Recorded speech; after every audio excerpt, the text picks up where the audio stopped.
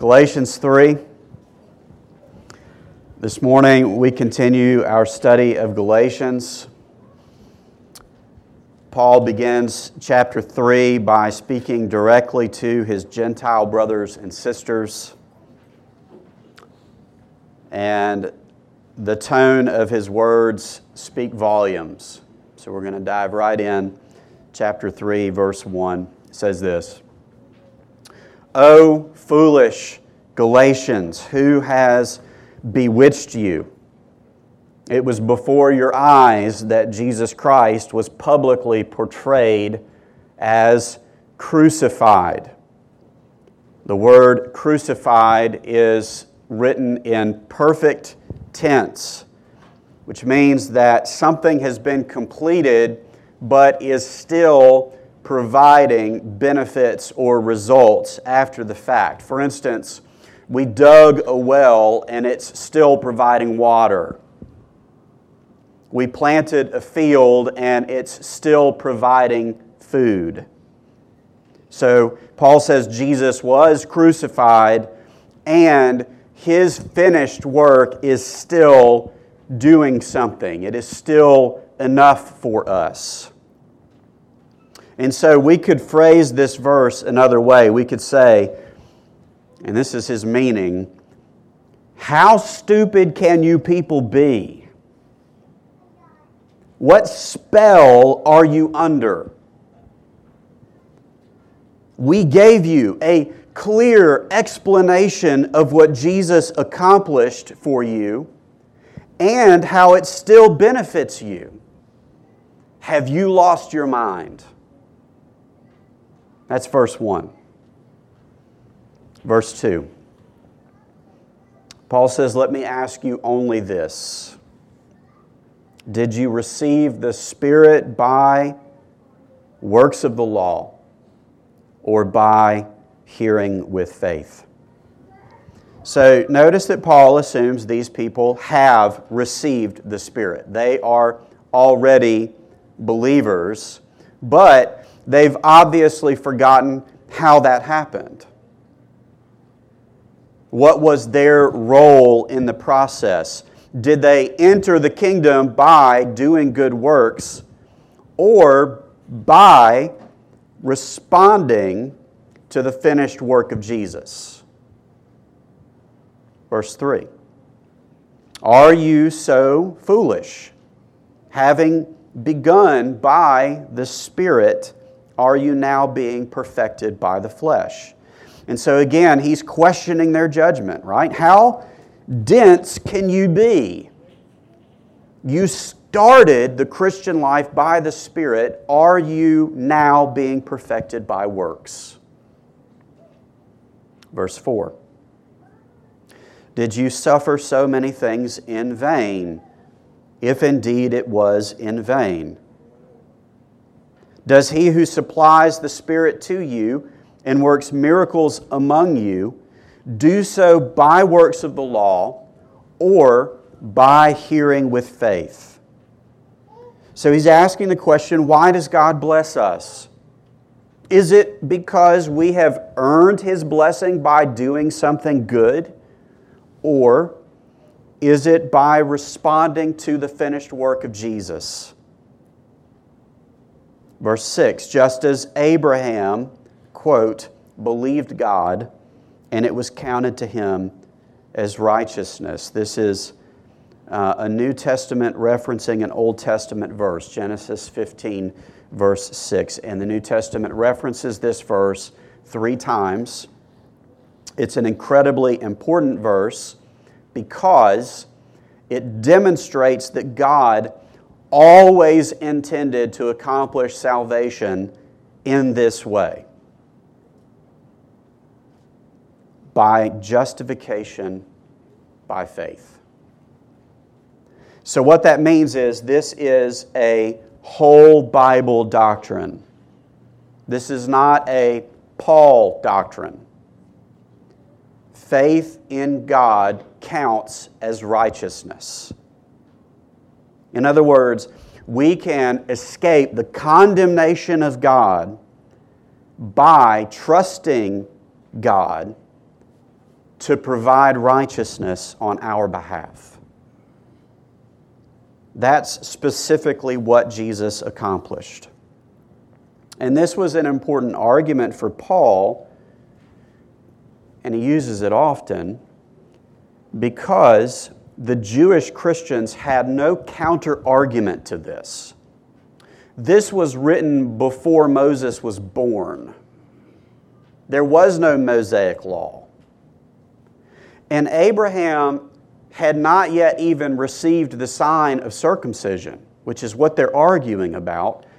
He gets that 2 chapters later. Verse 7. Know then that it is those of faith who are the sons of Abraham. And the Scripture, foreseeing that God would justify the Gentiles by faith, preached the gospel beforehand to Abraham, saying, in you shall all the nations be blessed. So then those who are of faith are blessed along with Abraham, the man of faith. So not only was faith revealed to Abraham, so was the ultimate plan of God. The promise of faith was not exclusive to Israel. And this is important because the Jews considered themselves to be the sons of Abraham, right? But Paul argues that God always intended to bless all the nations through faith. We also have the right to be called sons of Abraham, not because we have kept the Mosaic law, but because of faith. Verse 10, for all who rely on works of the law are under a curse. For it is written, cursed be everyone who does not abide by all things written in the book of the law and do them. So, the law condemns. All right, hold on to that thought. Remember that. The law condemns. Verse 11. Now it is evident that no one is justified before God by the law, for the righteous shall live by faith. Faith justifies, the law condemns. Faith justifies, the law condemns. Verse 12, but the law is not of faith, rather the one who does them shall live by them. So what's Paul saying? He's saying there are 2 ways of living. There's the law way and the faith way. And these 2 ways of living are mutually exclusive. That's his point. You can try to live by works and bring that to God, or you can live by faith. You can't do both. It does not work. Verse 13. Christ redeemed us from the curse of the law by becoming a curse for us. For it is written, cursed is everyone who is hanged on a tree. That is from Deuteronomy 21, verse 13. And so to explain what he's saying, when someone in ancient Israel committed a capital offense, something like murder, and they were convicted, there were witnesses, there was a trial, it was proven beyond a shadow of a doubt that they had committed this crime. The law states that that person was then to be stoned to death by the whole community. And afterwards, they would hang the body of that person on a tree for a few hours to signify the judgment of God. It was purposefully displayed in order to demonstrate the curse of sin, even though he committed no crime. Sorry, I got ahead of myself. It was purposefully to demonstrate the curse of sin. It was difficult to ignore the consequences. Yeah, I jumped ahead like five sentences there. Apologize. But what was it supposed to display? It was supposed to display that sin brings death, right? It was supposed to display the curse of God. It was supposed to signify that this is what happens when we disobey the law of God. Now, consider Jesus, right? Jesus was nailed to a cross, Paul was saying. He was publicly displayed as a curse, even though he had committed no crime.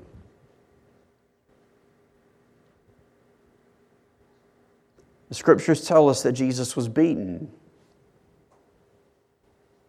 that he was bloodied, that he was nailed to that tree, that he was hung from it. He was gasping for air in pain. He was becoming a curse for us. Why? Verse 14. So that in Christ Jesus, the blessing of Abraham might come to the Gentiles, so that we might receive the promised Spirit through faith. The key word in that verse is the word receive. I want you to look at that word closely. So that we might receive. That's the only word that describes our role in the story. It's a passive word. We passively receive something. Empty hands. And that's why it's so important. It's important because we must be careful not to think of faith as a work. Faith is not something we do. Faith is not a magic formula that you recite. It's not an incantation that you use to get God to do something. God's not sitting in heaven waiting for you to say the magic words. He's not waiting for you to walk down an aisle. He's not waiting for you to do anything except open a hand and receive something that's already been done. Faith even is actually a gift of God, according to Scripture. Faith is only a means or a conduit by which we receive Jesus. Our confession of faith describes saving faith as accepting, receiving, and resting. Accepting, receiving, and resting. Those three words are all intentionally passive words, right? Because what we're trying to be careful to say, as Paul says here, by using the word receive, is that God is the one doing all the work necessary. He's doing everything that's necessary to save us. We're just passively receiving that work. And this is so incredibly important, Christian. The law says do. Jesus says what? Done.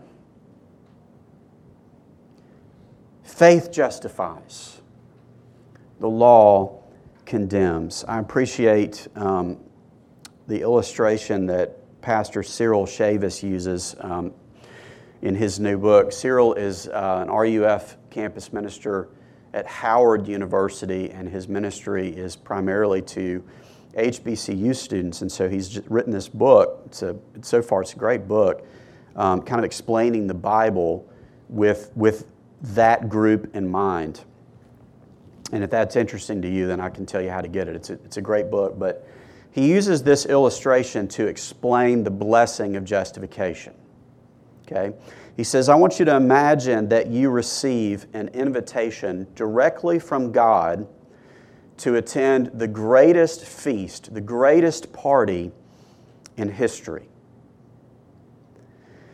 And as you read the invitation, you notice these words. It says, dress to impress or no entry. And knowing what you know about God, to be a perfect and holy God, you decide to visit every store in Memphis looking for the perfect outfit. And you find the most expensive, most extravagant outfit in the city.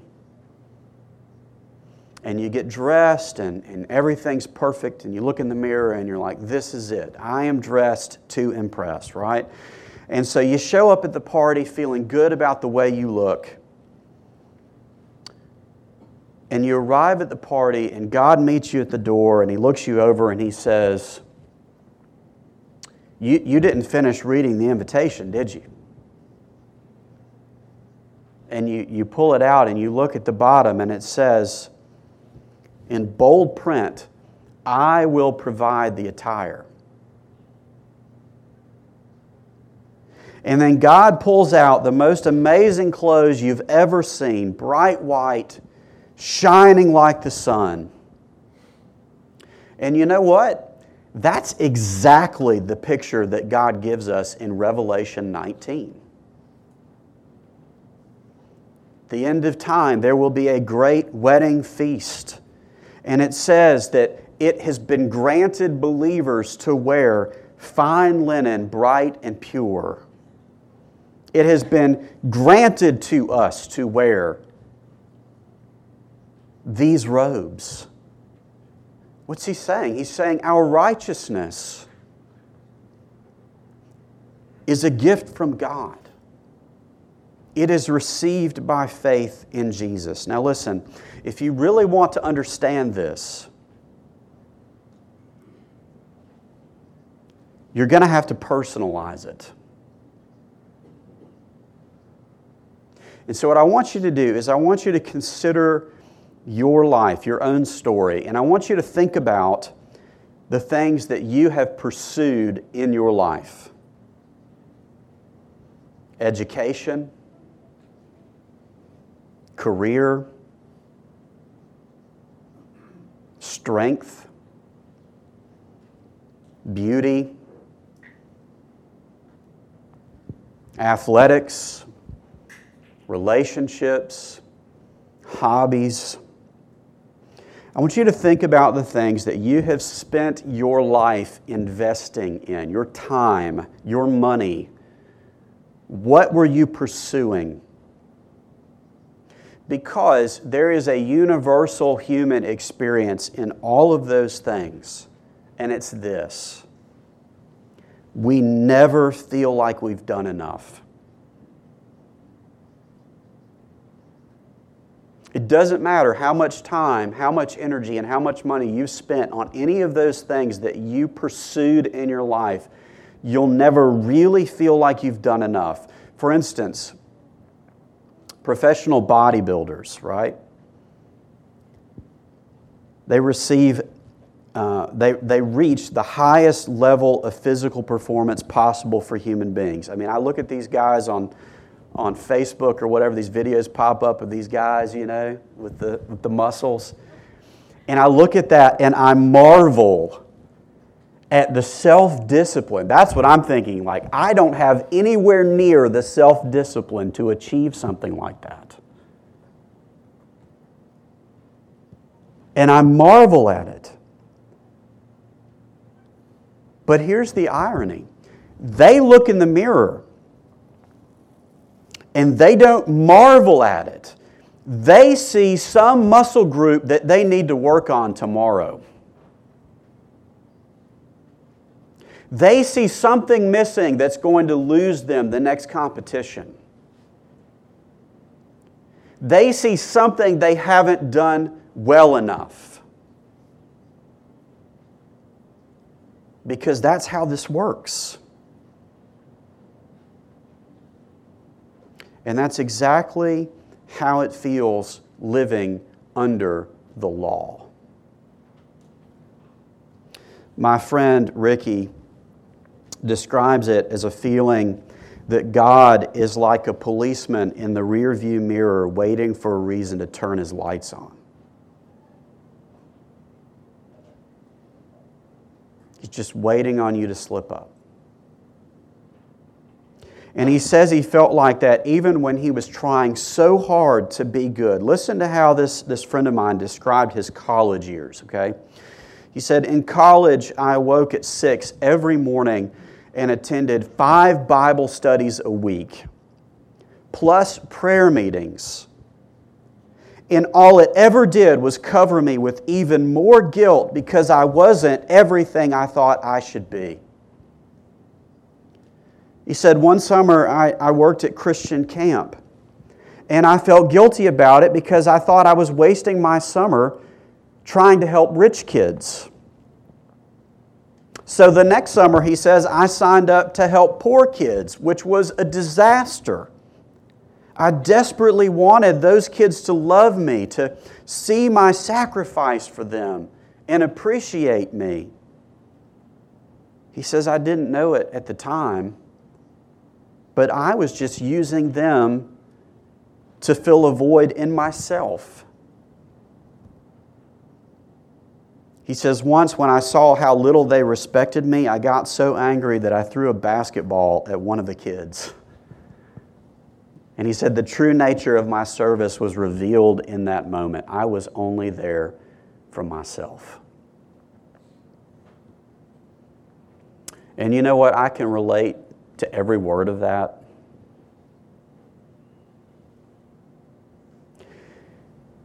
And I bet you can too. And listen, it may not be religious works for you, okay? It may not have been the Mosaic law that you were trying to keep, but it's been something.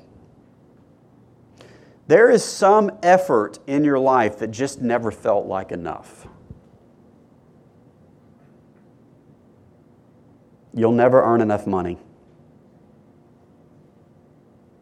You'll never be talented enough or smart enough or pretty enough or good enough or healthy enough. And listen, I'm not even talking about what God thinks about you. I'm not talking about what other people think about you. I'm talking about how you see yourself. That's also the curse of the law. It's not only that you're guilty in the courtroom of God. You are. We all are, right? But you're guilty in the courtroom of your own soul. It's never enough for you. And we do this not only to ourselves, we do it to our kids without even trying. It's second nature for us. We push them to perform. And it may not be the law that you grew up with. You may have decided, I'm going to get as far away from that as I can, right? I'm not going to be anything like my parents. But you know what you replace it with? Some other law. Some other right way to raise your kids, right?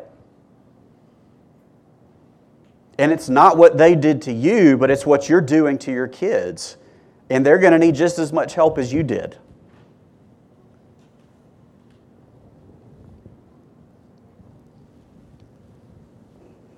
We all do it, and it's a curse. And we keep passing it on generation after generation. And it changes with culture, but it's the same basic thing. The very thing we don't want to do, we inevitably end up doing. And all you have to do is look at human history. So what did God do? If you're a parent, then you know how difficult it is to watch your own child suffer. And yet that also is a universal experience. We've all been there. I will never forget sitting with my son for hours after he severely burned his hand in a fire. He was in immense pain. And I remember thinking how much I wanted to take that pain on myself. How badly I wanted to trade places with him so that he wouldn't have to suffer. And if in some cosmic way, if I had been given that option, I would have done it instantly. No hesitation. God, give me that pain. Right? This is what makes the gospel so incredible to me, so remarkable. The gospel tells us that God the Son took the curse in my place. He traded places with me. And yet, Jesus did hesitate. Only for a moment. And probably only for our benefit, so that as His disciples we might better understand what it is that He chose to do. But hours before the cross, the Gospels tell us that Jesus was in deep emotional distress as He prayed to the Father. And He said these words, "My Father, if it be possible, let this cup pass from me." Then He says, "Nevertheless, not as I will, but as you will." I believe that the emotional distress of Jesus in that moment had very little to do, if at all, with the torture of the cross or even death. Because like a parent loves a child, the Scriptures tell us that Jesus was ready and willing to suffer and die in our place for the joy set before Him, right? No, I think that Jesus' emotional distress is what He says in the verse. He calls it the cup. What cup? If you do a word study, what you'll find, He's talking about the cup of God's anger for sin. He's talking about drinking judgment onto Himself. He's talking about the curse. So try to put this in perspective. Any decent parent would be willing to trade places with their own suffering child, right? But raise your hand if you would let your only child suffer unjustly in the place of people who deserve to suffer. Anybody?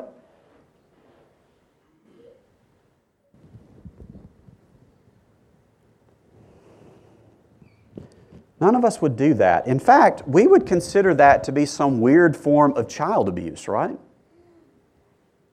And here's the thing, the only way that this works, the only way it works in the gospel is because the Father and the Son are one God.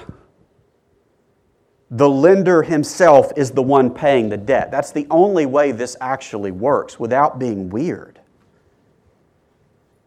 And yet it is nonetheless shocking to us. Consider exactly what this means. Why would Jesus willingly place Himself under a curse for us? The only answer to that question is unconditional love expressing itself through sacrifice. And it must be, it has to be, it can't be anything else but a gift that could never be earned. And in fact, to try and earn it is to mock the sacrifice by making it look conditional. And that's what Paul is trying to say. That's the good news at the heart of Paul's argument. All we do to be justified is passively receive the work of Jesus. If you try to do anything else with it, you make a mockery of it.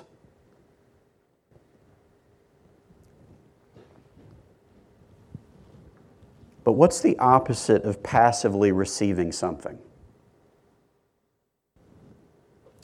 It's actively rejecting it. And that is, according to the Bible, that is the default condition of every human being until God changes our posture by grace. You are either passively receiving Jesus or you are actively rejecting Him. There is no middle ground. There can't be. Because faith justifies where the law condemns. Faith justifies, but the law condemns. And so will you today passively accept, receive, and rest in what God says has already been done for you? It is already finished in Jesus Christ, His only Son. Let's pray.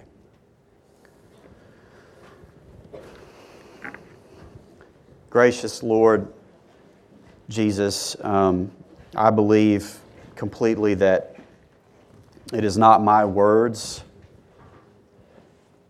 that changes anyone's heart. It's not the power of a moving sermon. It is simply the gospel proclaimed, as Paul said. It is the public proclamation that we have portrayed Jesus as crucified.